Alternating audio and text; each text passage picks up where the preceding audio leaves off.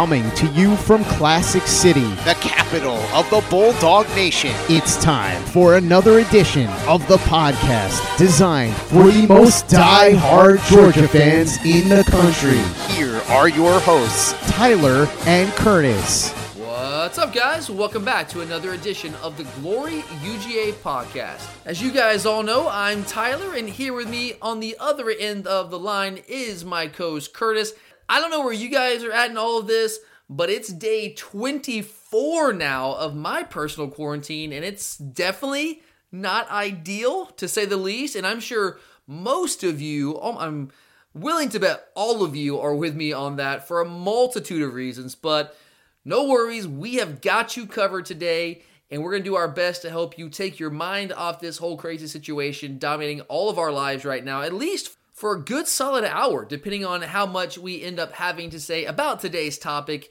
And that topic is our fearless leader, Kirby Smart. If you aren't aware, I'm sure a lot of you caught this last week, as starved as we are for sports information and any sort of sports talk at all.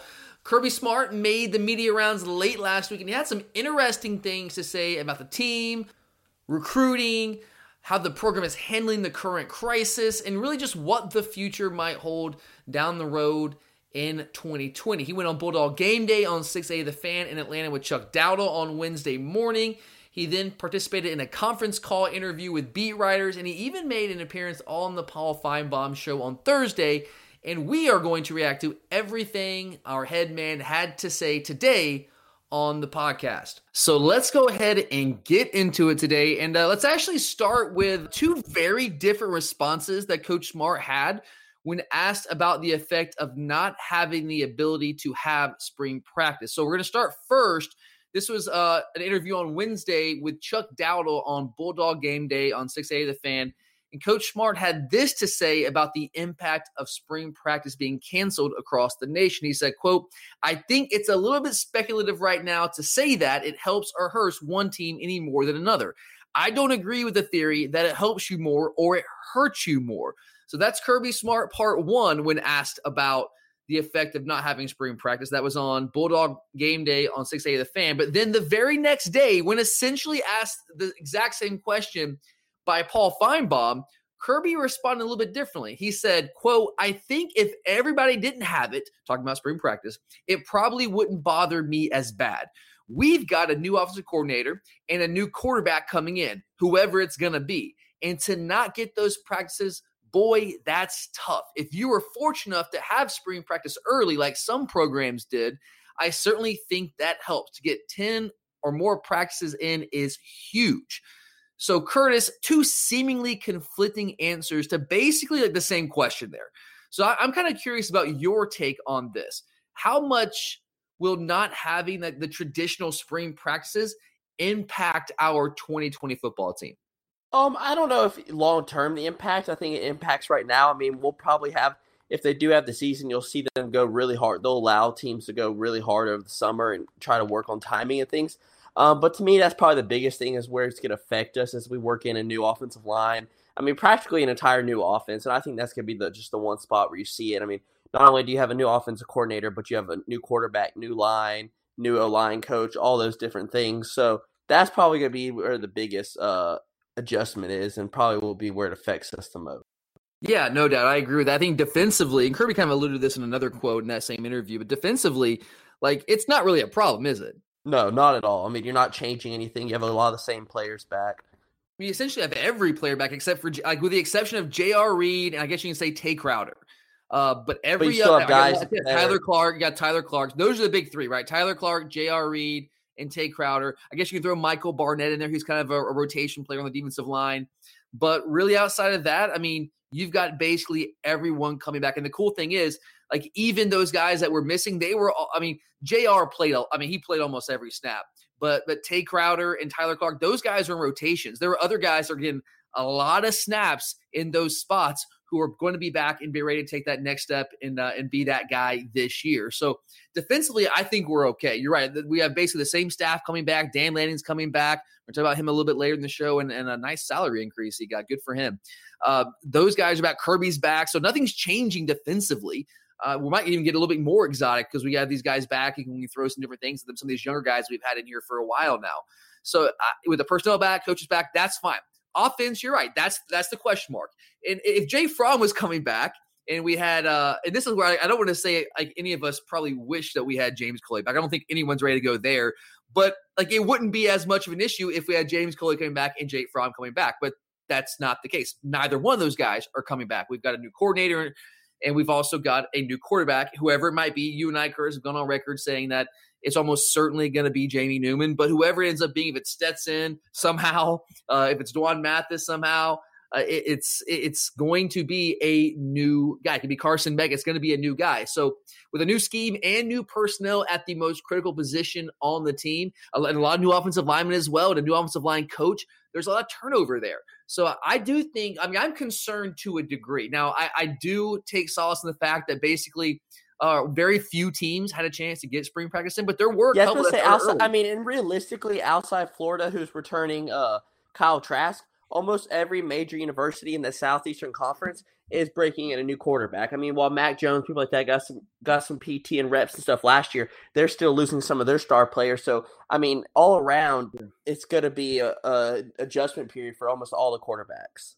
You're exactly right. And I love that you brought up Florida there for a second because that's what you hear. Now, obviously, there's not much to talk about. So when you're listening to podcasts or radio shows, the comparison is when they're talking about the effect that COVID-19 is going to have on the college football season. And when they talk about Georgia and the SEC, they point to us saying, well, like everything you and I just laid out, new coordinator, new coach, new offensive line coach, new offensive line personnel. And then you look at Florida. Kyle Trask is a returning starter. Dan Mullen's coming back. Kyle Pitts coming back, right? And so they look at that and kind of point that as evidence. Well, you know what? This might be Florida's year. Georgia's got so much uncertainty on offense, so many new pieces, so much turnover, and Florida's got so much stability on offense. Do you buy into that? Like, is that a major advantage for Florida? I mean, it would if it wasn't for the fact that I'm so confident at the same time in our defense, which really helps us. And at the same time, I think Kyle Trask is grossly overrated.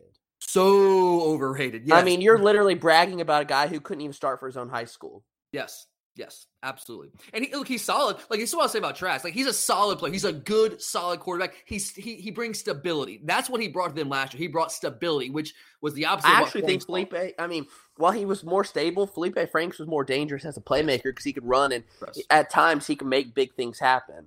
Felipe Franks was physically more gifted, not as stable in terms of a decision maker. And I think that Kyle Trask was that stable presence, and he cut down on their turnovers and their catastrophic mistakes, and that allowed them to win some games maybe they hadn't won in the past. So, but yeah, he's a good, solid, stable quarterback. He is not an elite quarterback. And Florida fans can fight me to whatever on this. I mean, look, that's fine.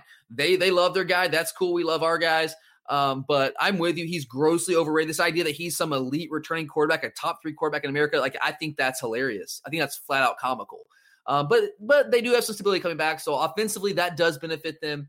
And you mentioned the idea that, do you think the NCAA is going to, like, if we do have this 2020 season, God willing, please, dear God, if we do have this 2020 season, you think that the NCAA is going to make some sort of concessions to allow teams get more practices in than just the traditional fall camp? I think 100%. I mean, they know.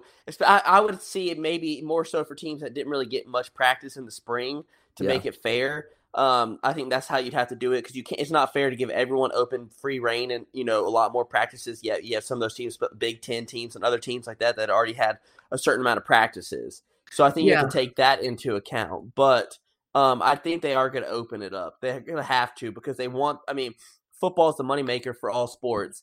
And they can't have these teams out here not producing at a high level.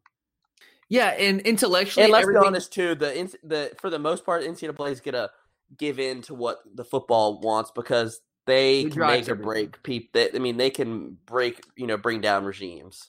That's exactly what you and I were talking about. Like, now it's finally getting some play, but you and I were talking about this early last week, like as early as last Sunday, talking about on the mailbag show, like, hey. If we don't the question was essentially like, hey, is there going to be a college football season? How confident are you? And I said 50-50. You were more confident than me. But my reasoning for why we needed to have one is that, hey, if we don't have college football season, then we might not have any college sports at all next year because football drives the ship. And we're talking about 75+% of an athletic department's annual revenue coming from football programs. And without that revenue, if we get zero revenue from college football, there is no way to fund the other athletic programs within an athletic department. Most universities and most athletic departments, I should say, do not sit on the kind of reserves that we sit on. We have like $65 million in reserves. We have done a great job protecting that. We gave Greg McGrady a hard time for a long time, just sitting on that money, never using it. And he looks like a freaking genius right now. But most universities cannot withstand that.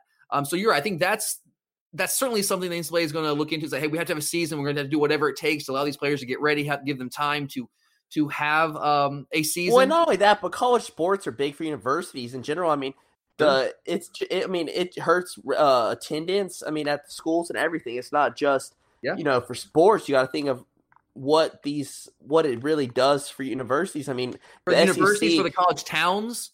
Yeah, I mean, and the college towns, you're going to see a lot of it. And I mean, just in general, the SEC, or I mean, college football, you think about the SEC, that's why a lot of students prefer to go to schools in the South.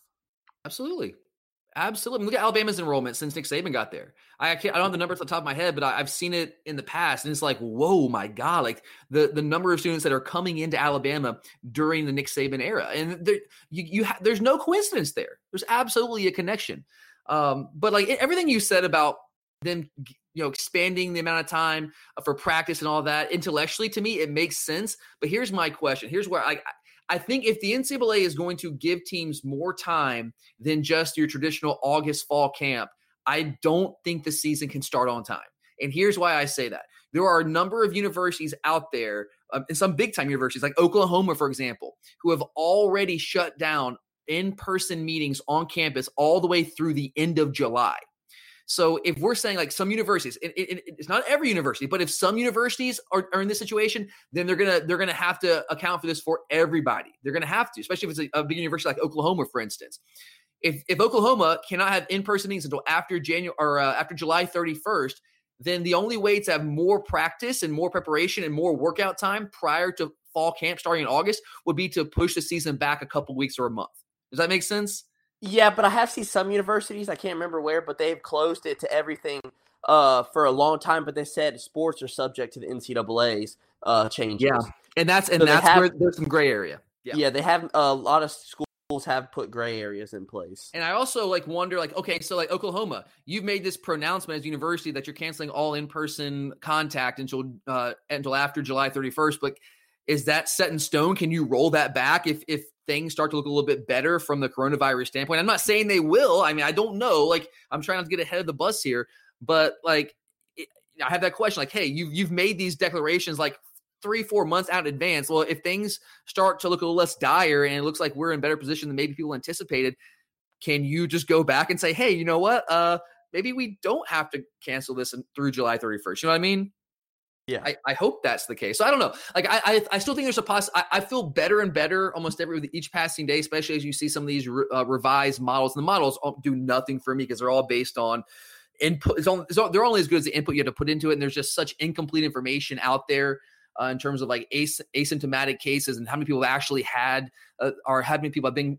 I mean, considering we were supposed to have over 2 million plus deaths already. Right. Initially. Now it's down to 80,000, and we're going to be peaking in New York, going to peak in 2 days. And now starting probably next week, it'll say, all right, we'll have 50,000 deaths. I mean, it's always changing. Yeah. So, I mean, and that's I don't want, I'm knocking on wood here. I do not want to get ahead of myself, but some of the models are now, there's a little positivity that you're seeing out there. I mean, we're still not there yet by any stretch of imagination, but you have the PGA has come out and said, hey, we're going to start, the British Open is done, but we're going to be playing the PGA Tour. I think the PGA Championship is in August. Is that right? And then the U.S. Open in September, the Masters in November. So they're planning on playing, from my understanding as of now. Again, this is all in flux. It can all change. It's all fluid. But as of right now, at least the Masters, I know they're planning on having fans in attendance. Is that what you're hearing? Yeah. That's why they pushed it back to where they did. Right. So I think if those things are happening, I feel better and better about saying there's going to be some semblance of a college football season. In what way, shape, or form, how it's going to look, I don't know. but I'm feeling better about saying we're going to have it. I just my concern is I don't know if we're going to start on time, and it's possible. I can't say no, but I'm just saying, like, if you look at some of these things, unless some of these universities are rolling back and kind of moving back some of these dates, saying, oh, you know what? Yeah, we said July 31st, but we actually the projections now look a lot better. So maybe we'll say June 30th or June 30th or whatever. So maybe that's possible, but unless they pull back on some of that, I'm not sure there's enough time to get players back on campus, to have them work out for a month and get in shape and then practice. The thing is, you don't want to just throw them into practice. Like, you don't want to just throw a group of players into fall camp without any sort of prep. When all they've been doing is working out with themselves at home, doing push-ups, running up hills and steps and stuff like that. Yeah, that's something, but that's not enough to really get you prepared. I think people do underestimate, and to some degree, like, what it takes to get prepared for a college football season. So that's my one concern. Now, if we can get teams back by the start of July, then I think, hey, all right, you have a month to work out, to get your team prepared, get them in shape, and then you have fall camp in August, and then you're ready to go. That's possible, but I don't know. We'll see. But yeah, like, I'm with you, Carl. I ultimately, go back to the spring practice question. I do think it hurts offensively, but if the NCAA can make some concessions and we can get some of those practices back in some way, shape, or form, I think will ultimately end up being okay. I don't like the fact that we're not on campus with our team right now, and guys like Jamie Newman kind of building relationships with their teammates, doing 7-on-7 where it's not mandated, all that kind of stuff. I'm just glad we're at least doing things the right way, not trying to give all our players Apple Watches and claim that we're not claim that we're not making them work out, but yet we track and know if they don't. Yeah. So I don't know. There's a lot of moving parts here, obviously, but I will say, like, it's frustrating that a team like Clemson, who didn't really need it, by the way. I think they got like 9 practices in because they started so early, like in February. Vanderbilt, not that it really matters to Vanderbilt. They always start in February, so they got some in. So there are some teams out there that got some in. We got 0 because it's really just because it's a function of where I do believe that we need to move it up, though, in general. You think we do? I mean, yeah, there's no point in waiting until spring break. Well, the problem is we're already having to, like, adjust it for the Masters in general. So why not just take over and say, you know what, we'll have it right now. The issue is if where UGA spring break falls is the issue, because what Kirby doesn't want to do is say, okay, I'm gonna have 2 weeks of spring practice, and then guys are going spring break, and then we're gonna come back and have two more weeks of spring practice. He doesn't want to break it up. He wants to have them all together, and I get that. But I think now maybe we might look back and say, maybe, like, that's not ideal, but it's the best option in case something horrific happens like this, right? Or Kirby's just going to go in and say spring breaks could be set at a different time. Georgia's spring break is ridiculous anyway. The fact that it's like the first full week of March or the second week of March, it's insane because you can't really go anywhere where it's really warm. You just simply can't. It's stupid. It needs to be like in early April, like it is in a lot of school districts across the state of Georgia. It's ridiculous, but I've never quite understood why it is when it is. But yeah, Kirby has some power, so maybe he'll ultimately get that changed so he doesn't have to break it up. I wouldn't be shocked to see that at all. But all right, let's move on here. So most teams missed out on spring practice. We just covered that in detail. But the NCAA, what they have done is they've allowed teams to use video conferencing networks like Zoom to allow coaches to meet with players virtually. It was initially only 2 hours, but with some pushback from coaches, and Kirby kind of mentioned this in one of his interviews, there's some pushback on the time limitations, like 2 hours. What can you really do in 2 hours? That got pushed to 4 hours a week when the NCAA updated the policy late last week. But Kirby had this to say when asked about the benefit of video conferencing by Paul Feinbaum. He said, quote, "It's unique. If you're not ready to embrace a challenge, this is the ultimate. Get comfortable being uncomfortable. When coaches have to go onto virtual networks like Zoom, it's not always good for guys that aren't as young as these players. I found that most of our young guys are much more compatible with dealing with computers than some of the older guys are. So it's been an experience." So, Kurt, we talked about spring practice. Really, what we can do right now, all the coaches can really do is this video conferencing. So how much can video conferencing compensate for missed spring practices? Or is that just like a joke? I think it's a joke. I mean, to me, it's more about film and stuff. I don't think there's only so much. I believe there's only so much you can actually do over the video conferencing. There's no replacement for actual reps. There's just not. You can do mental reps, and that's better than nothing.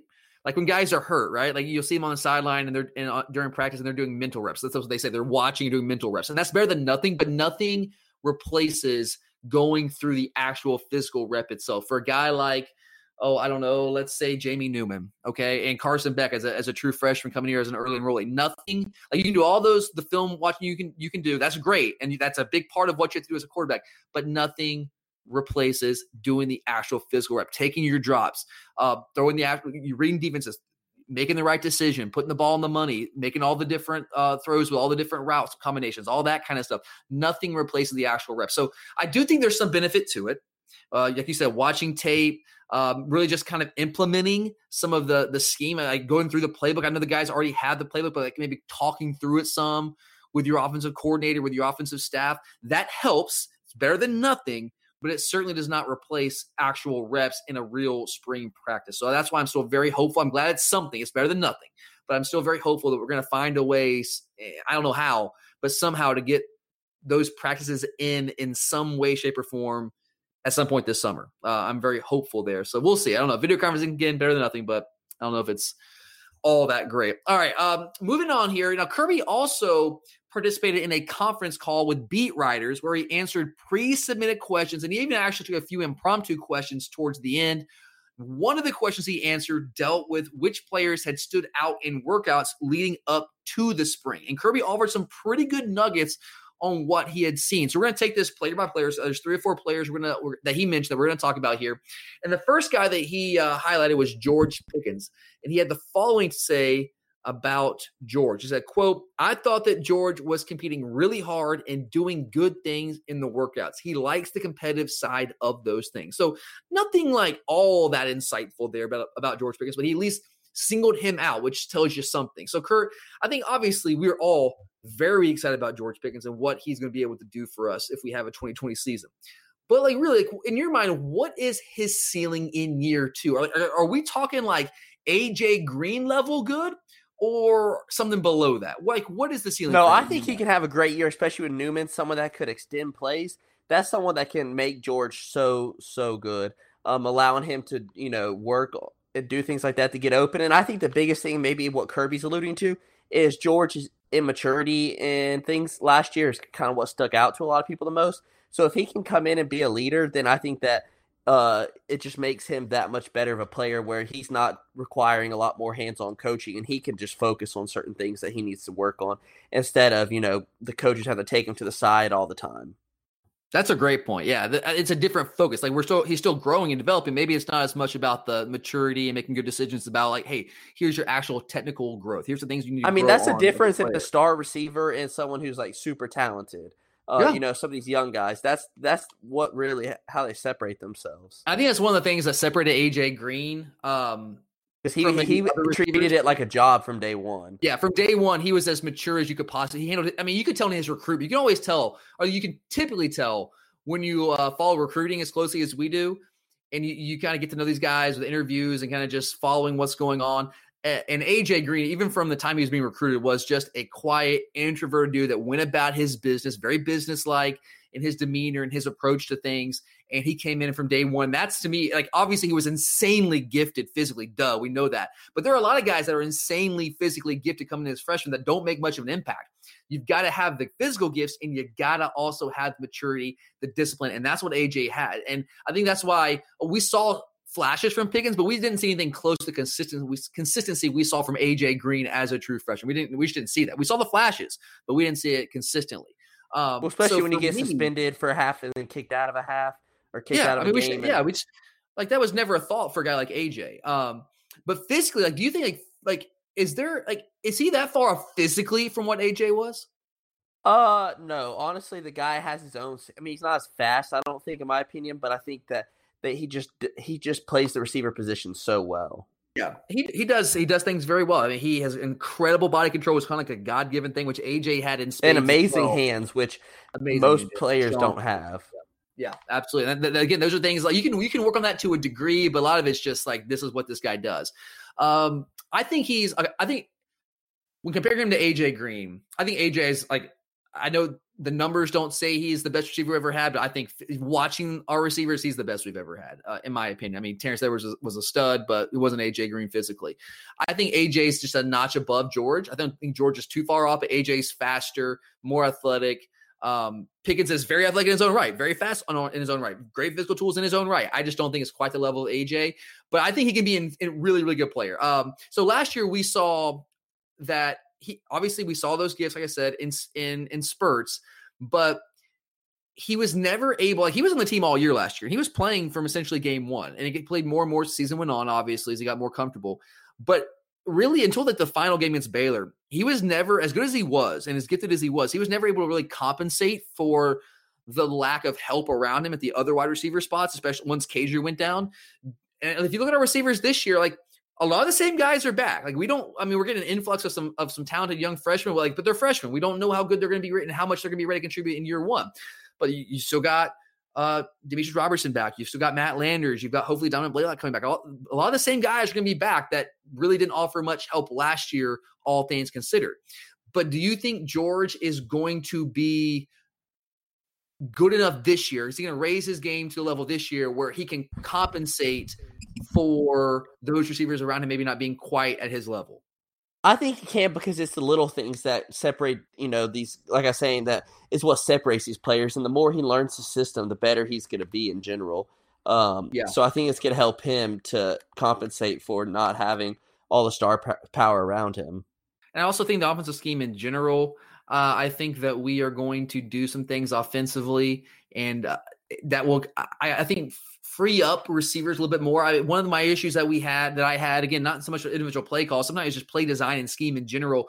We didn't really scheme ways to get guys open. We're relying on them just to be like better than the other guy, right? Better than the cornerback.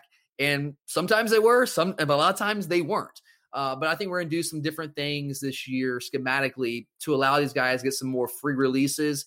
And also, if you have a mobile quarterback, that absolutely changes the someone like Pickens, you saw it at times. They did it a couple times, but not consistently. We put him in the slot and allow him to not get jammed off the line. Yep, absolutely. And again, you're exactly right. If you have a mobile quarterback, it changes the dynamic from a coverage standpoint, because they have to account for the quarterback's ability to run, which means a lot of times you're taking a defender out of coverage, which frees you up, gives you a lot more man coverage looks, a lot of different things that you can do, different ways you can attack a defense with that. So I do think that has to be factored in here as well. But I think Georgia's going to raise this game. And the one thing that gives me a lot of confidence here, we played a really good Baylor defense in the Sugar Bowl. That was a really good Baylor defense. And George went off in that game. And he had, let's be real, no help at receiver in that game. None. No. Nada. Nunca. No help at all.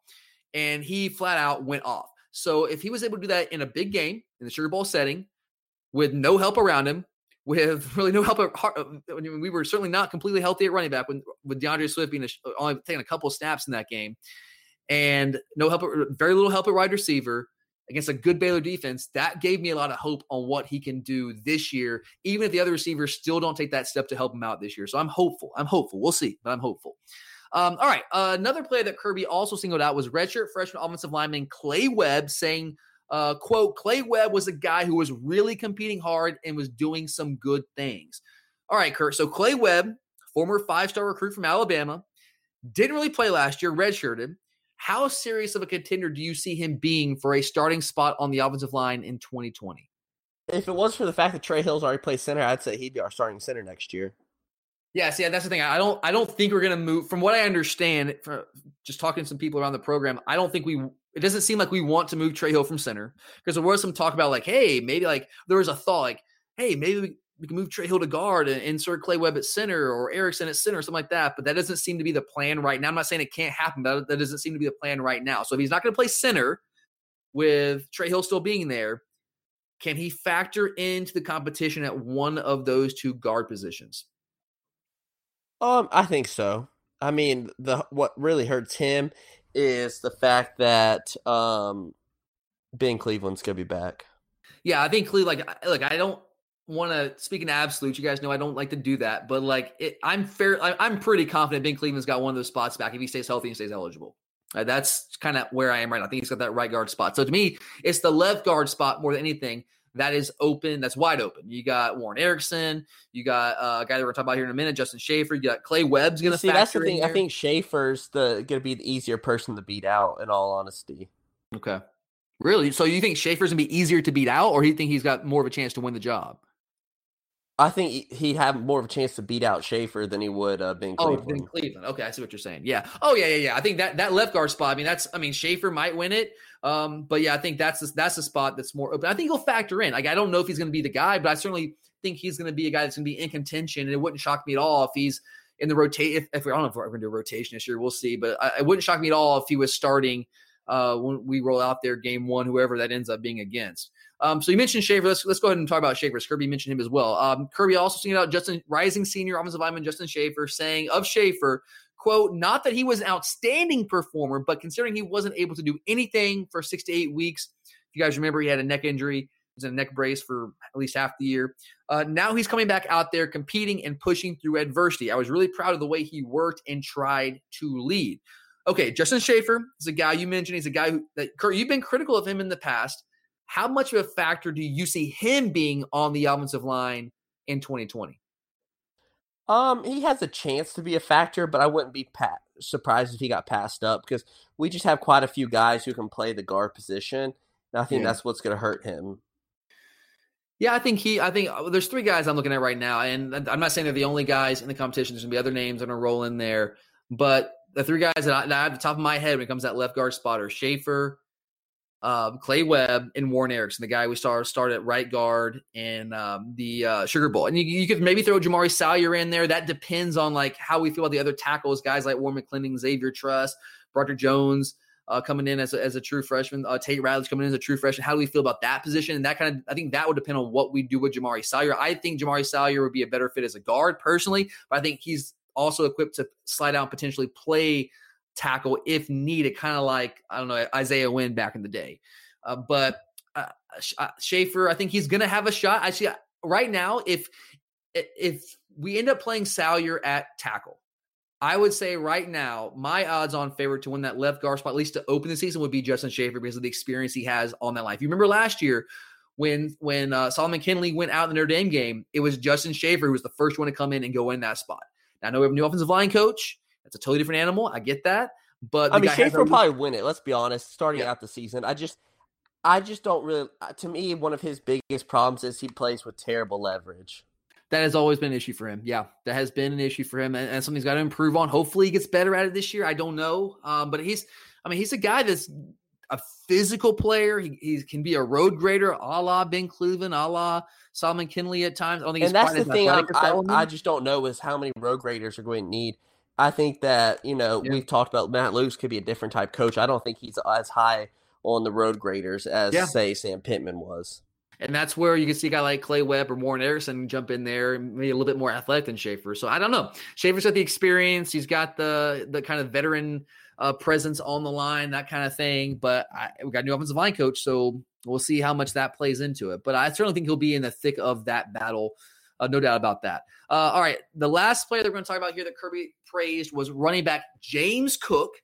And in reference to Cook, he said this, quote, James Cook, we had competitions daily to see who was going to win individual battles, and James probably had the largest winning percentage. He and Zamir White really challenging each other and competing really hard, and those guys continue to grow. All right, Kurt, James Cook. Is a guy that we have really kind of had difficulty creating a major role for. How serious do you take a statement like that from Kirby? Is James Cook, like in your mind, really a serious challenger to Zamir White for that number 1 running back job? I do, because I think the system is just what's going to fit him best, and I think that's why he's going to be so dangerous. I think Todd Monken, even with him as your number 1 guy, he could be such a weapon, and you just don't know how he's going to be used, which is why I would like him the Todd Monken offense. Do you think he can be an every down back, like guys like DeAndre Swift and Nick Chubb? If he continues to get his weight up, yes. And I've seen pictures of him working out with his brother right now. His brother's been posting some pictures. Yeah, and he looks like he's put on some very good weight, which is encouraging to me. Yeah, I saw some pictures of him before this whole COVID thing, before spring break, and he look. I know we said the same thing about him last year, but he looks even bigger than he did last year. Which makes sense. The thing. As long as he continues to get bigger and bigger, it's better for him. Yeah, and it looked like it was good weight, and I think he's going to be one of these that benefits by having a brother that's well off being in the pros and everything. because he has access to workout equipment that not all the other players have right That's now. a great point. That's a really great point, actually. That's a great point. I'm excited about James Cook, man. Look, I love Zamir. I'm excited about Zamir. I'm excited about the competition. I love competition. And look, we know we need a 1-2 punch. We know that's kind of how we roll. Even with the new offensive coordinator, I imagine we're still going to roll with a 1-2 punch. That's just kind of the way football has gone now. And I think James Cook can be that guy. And I don't think, and I've said this from the time the guy got here, I don't think he has to be what an old school you call a scat back. Like a lot of people see him as kind of just that, hey, we're change of pace back. I don't think he has to be that. Maybe when he first got here, but if I always said, if he just kind of bulks up a little bit, and he's done that. And I've seen him run between the tackles. One thing I love about him, he runs really he can get skinny, right? Which is a skill that not every running back has. And what I mean by get skinny is like when you've got traffic in there in between the tackles in that tackle box, you can get skinny and kind of squirt through those small little holes when they appear before they close up. And he has shown the ability to do that. And I think he can run. And he kind of has a straight up running style when he gets out in the open field. But I've also seen him be able to run with leverage as well. So I've seen the ability to do that from him. He just had to add a little bit of bulk. And I think he started to do that. So I absolutely buy that he's going to be in the thick of that competition to be the number one guy, especially as you mentioned with Todd Monken coming in, bringing a new scheme to the equation that might fit his skill set a little bit more than maybe the ground and pound style of Zamir White, at least what we saw from Zamir White last year. Now I think Zamir is better than that. And as he gets back more and more from his injuries, his ACL tears, he'll be back to closer to what he was in high school, which was a guy that had elite quickness, very, very, maybe not elite speed, but very good speed, ran with power. We saw the power last year. We didn't see the other stuff as much. I think we're going to see more of that this year. But I think James Cook's got a really, really strong chance to take that spot. And I don't think many people are talking about that. I think the assumption is that Zamir is just going to take that job, and he very well might. He's a great running back. But I wouldn't be shocked if Cook really, really, really pushed him there.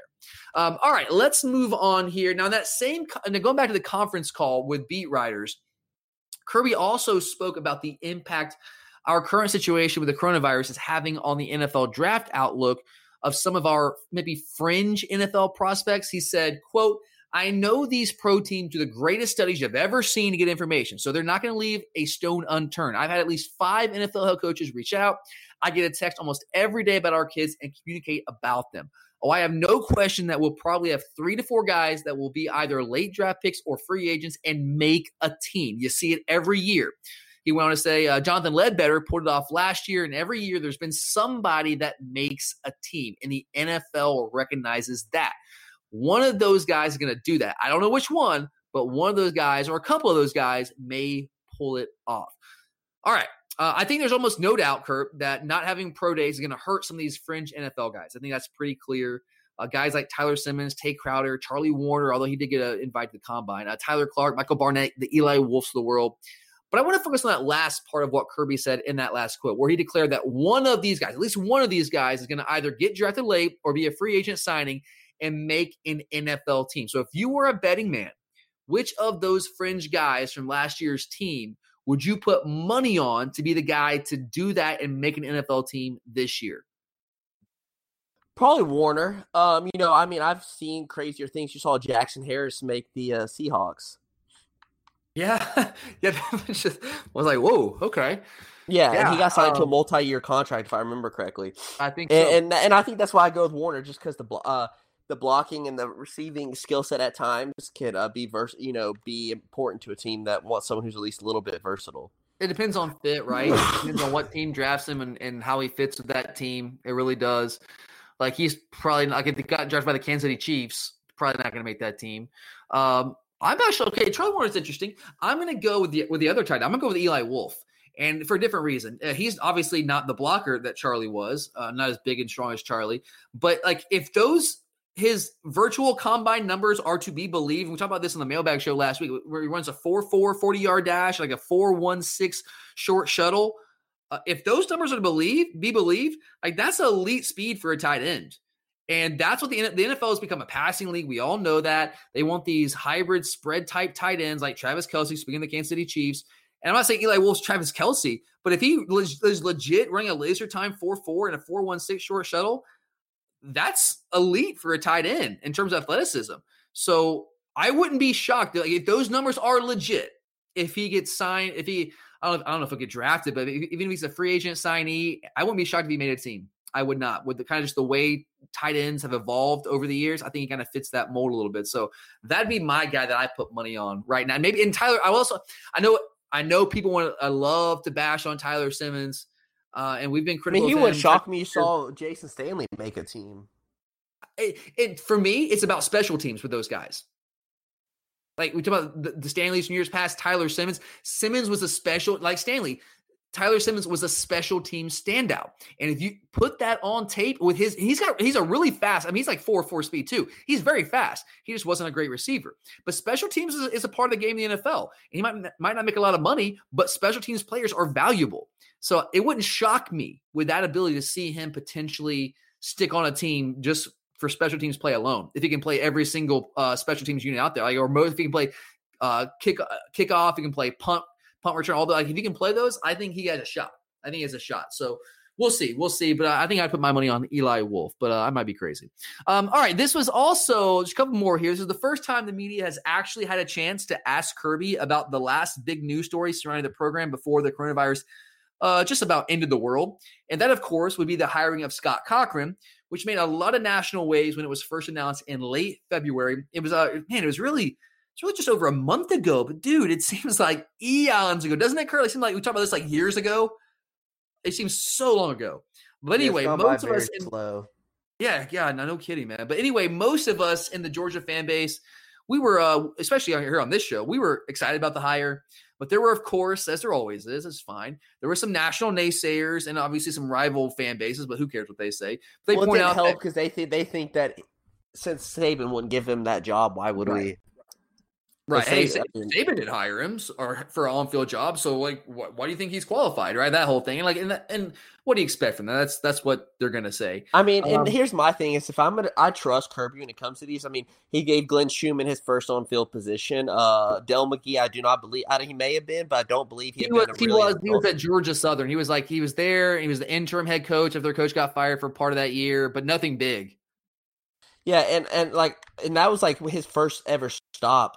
As a Dan Lanning from Memphis, which was like his first real job outside of like on-field job, I think.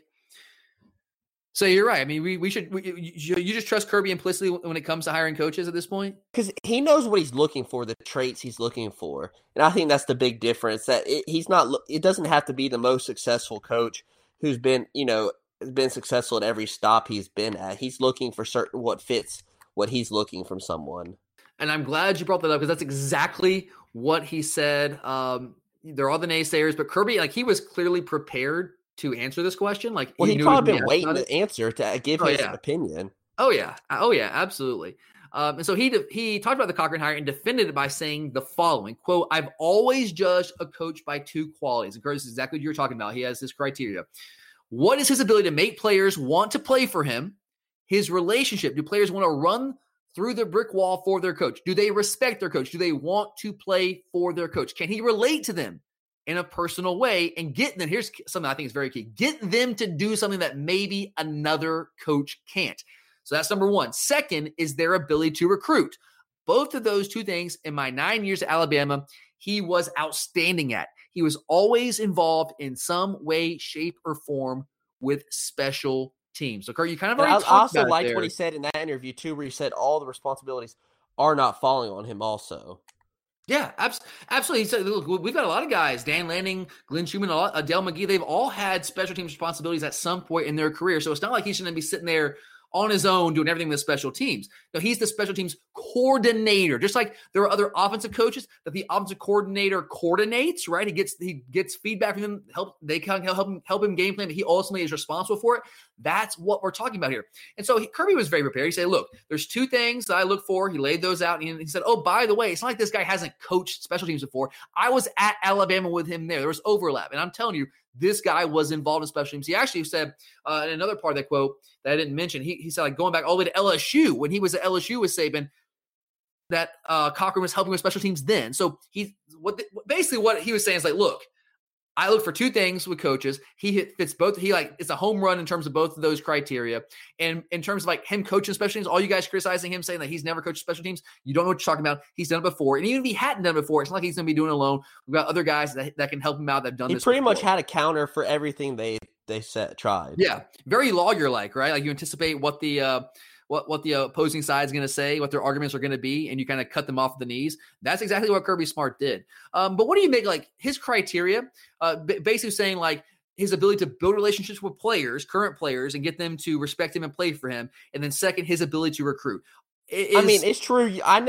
From all the stuff on Twitter, social media stuff, you never saw an ex-Alabama player wish him anything but the best. They all said he deserved it and everything. Like, it's all these crazy fans who are like, Saban ran him out. They knew his system wasn't working anymore.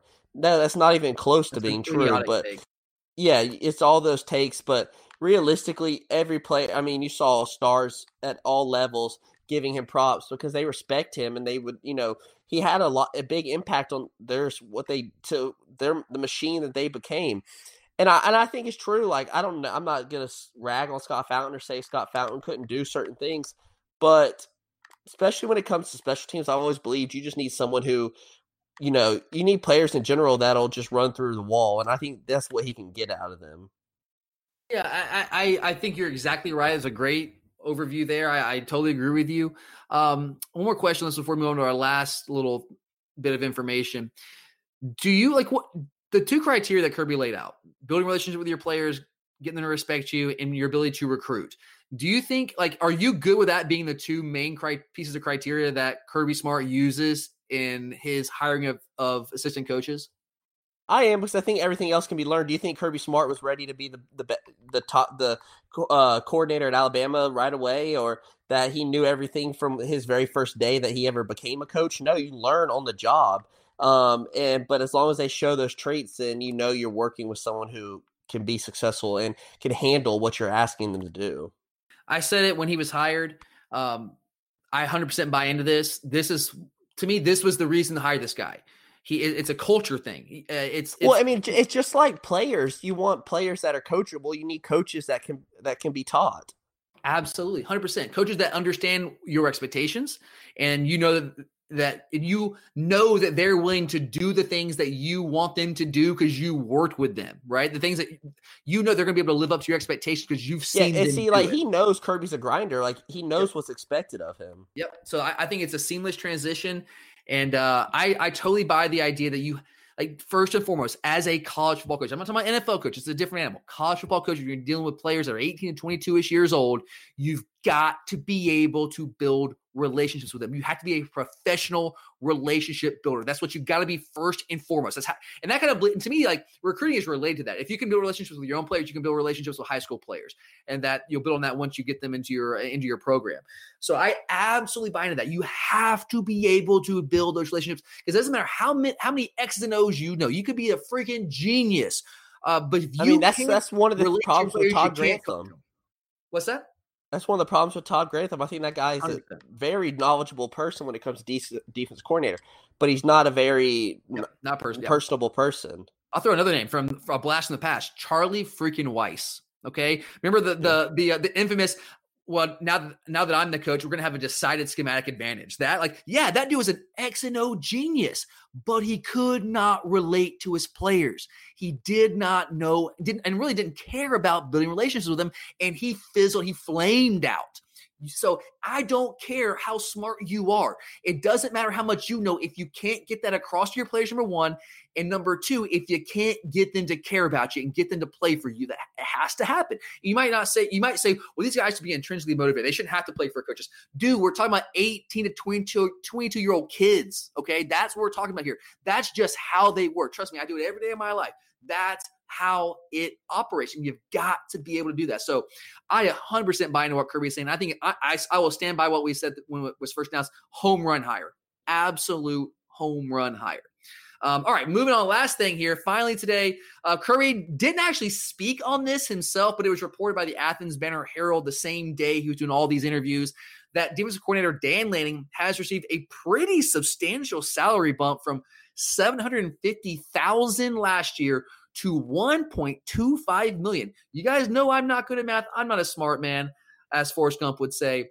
But I think that's a $500K pay raise for Lanning after 1 year as our defense coordinator. Is that right, Kurt? Did I do the math correct there? I believe so. Yes, I'm going to say I did. And that $500,000 pay bump up to $1.25 million a year, that puts Dan Lanning firmly in the top 15 nationally. Now, this is based off 2019 assistant coaching salaries. We don't have the data for 2020 yet, but based on those numbers, he's down the top 15 nationally in assistant coach salaries. And I did the research. I took it a step further. I did this research. I'm not sure many people know this, but at 33 years old at the time this recording, now he'll be 34 on April the 10th. So if you listen to him after April the 10th, he'll be 34. Right now, he's 33. At 33, Dan Lanning is actually the youngest member of the $1 million assistant coach salary club. The next closest would be Alabama's Pete Golding at 36. Arkansas's Kendall Browse at 37, who's making right at $1 million. And South Carolina's Travaris Robinson at 38 years old. So, Kurt, two related questions here. First, how do you feel about this raise for Dan Lanning? And second, why do you think Kirby made this move after only 1 year? Well, first, I just want to mention I'm kind of shocked that Pete Golding's a $1 million guy, as the fact that I don't think he's anywhere to what Dan Lanning is. A lot of Bama fans want him gone. Yeah, and yet Dan, and I don't think that Georgia, especially last year, everyone talked about how we didn't have a true superstar on our team, yet we, had one of the top or the top defense in the nation. So I wanted to talk about that, but at the same time, it doesn't shock me. I mean, you saw a lot of teams coming after him. So you're going to have to pony up. I mean, salaries are going more and more. I mean, as much as he's making, he's still way behind people like Aranda and stuff because, what they did. $2.5 million, yeah. Exactly. So when they made that salary, it's affected salaries in general of what we expect from people. So I think you have to take that into account. So if you're going to be a top defense coordinator at a university, and I get why we paid him what we did his first year because he still had to prove himself. But after you go out there and put out the top defense in the nation, you're going to have to pony up. Yeah, I mean, like if you look at Aranda obviously has gone on. He's the Baylor head coach now, but last year's making $2.5 million. Brent Venables making $2.2 million at Clemson. Mike Elko at A&M, $2.1 million. Kevin Steele at Auburn, $1.9. Todd Grantham at Florida, $1.8. Todd Orlando was at Texas making $1.7, but he's no longer there. John Chavis, oh my God, $1.5 million. What? Oh my God, $1.5 million for John Chavis at Arkansas. That was, oh my God, that's abysmal. Don Brown at Michigan, $1.5 million. Jimmy Lake at Washington, now he's the head coach, but last year's defense coordinator, $1.4 million. Alex Grinch at Oklahoma, $1.4. And then you come in Dan Lanning right there. So, and some of those, and the other names, you guys have been around the block a little bit longer, more of a track record. So it makes sense the guy like Dave Aranda, Brent Venables, and Kevin Steele making more money right now. Because again, I mean, Dan Lanning's only 33 years old. That's crazy. That is insanity to me that he's only 33 years old and doing what he's doing. But it's very simple to me. Dan Lanning's a rising star in this profession. We, if you remember back to when Mel Tucker took the job at Colorado, who did he try to hire as his defense coordinator, Kurt? Dan Lanning, not Schumann. Yep. He wanted to bring one of those two guys. Kirby was able to keep both those guys. Obviously had to give them the co-defense coordinator roles and those titles. And and what this tells me, giving him a $500,000 raise, this tells me about, we might not have heard about it in the media, but this tells me there was some interest in Dan Lanning behind the scenes. And FSU tried hard to get him. Yeah, and there was absolutely. There was some talk about that with Mike Norvell. I think that certainly had a role in this as well. There's no doubt. But I'm telling you what, whatever Kirby has to do to keep Dan Lanning, I think he's going to do it. I think he's going to be. I mean, we'll see what happens financially with our athletic department with this whole situation. But he's going to do whatever it takes, whatever's within our capabilities to keep Dan Lanning. Because I think he's that good.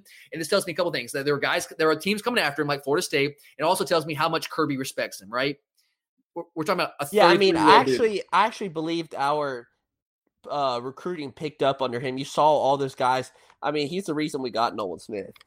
Oh, 100%. I mean, you can say the same thing about Mikael Sherman. And I know people like Mikael Sherman is not a household name as much as Nolan Smith was. He wasn't the number one recruit, but MJ Sherman's a baller. And Dan Lanning was he locked him up. He locked him up. And you're right about Nolan. Dan Lanning is the reason we got Nolan Smith. I mean, Kirby, sure, that factors in. Schumann to a degree, sure. But if you remember, Nolan was kind of he was. I don't want to say he was like a Richard LeCount.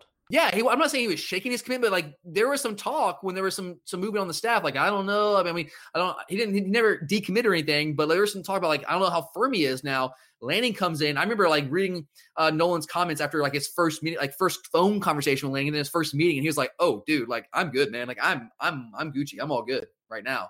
And that's Dan Lanning. So it's recruiting. It's on the field stuff. Kirby knows what he's got in him. And do you like? I know this is popular to say, but do you buy into the idea that Kirby sees some of himself in Dan Lanning?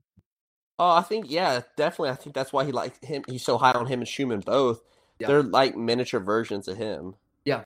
And he got two of them. And God forbid if Dan Lanning ever does end up taking another job somewhere, I think Schumann probably slides in that spot. We'll see. I don't know. I think there's a very good chance of that. But I'm hoping we can keep Dan Lanning around as long as possible. He's going to be a head coach someday. But I hope to God he's going to be like Kirby and he doesn't just take the first job. I hope that he waits for the right job. I don't know what that job's going to be for him, but I hope he does. And we get to enjoy him for as many more years as we possibly can. Because I think the guy is a freaking stud. I absolutely do. I think he's totally deserving of 1.25. I'd pay him more if we had to, but hey, I'm glad we got away with only 1.25 million. I think he's a star in my opinion. But all right, guys, that does it for us here today on the Glory UGA podcast. Want to make sure we touched on everything Kirby had to say last week. We will be back later this week to do the Sweet 16 of our Glory UGA greatest Georgia football players of the past 25 years tournament. Man, we had some knockout matchups in the Sweet 16. I'm talking like some dead heats. So that'd be a lot of fun to talk about later on this week. So make sure to check back with us then. But thanks for listening. Stay safe out there, guys. We love each and every one of you. For Curtis, I'm Tyler. And as always, go Dogs.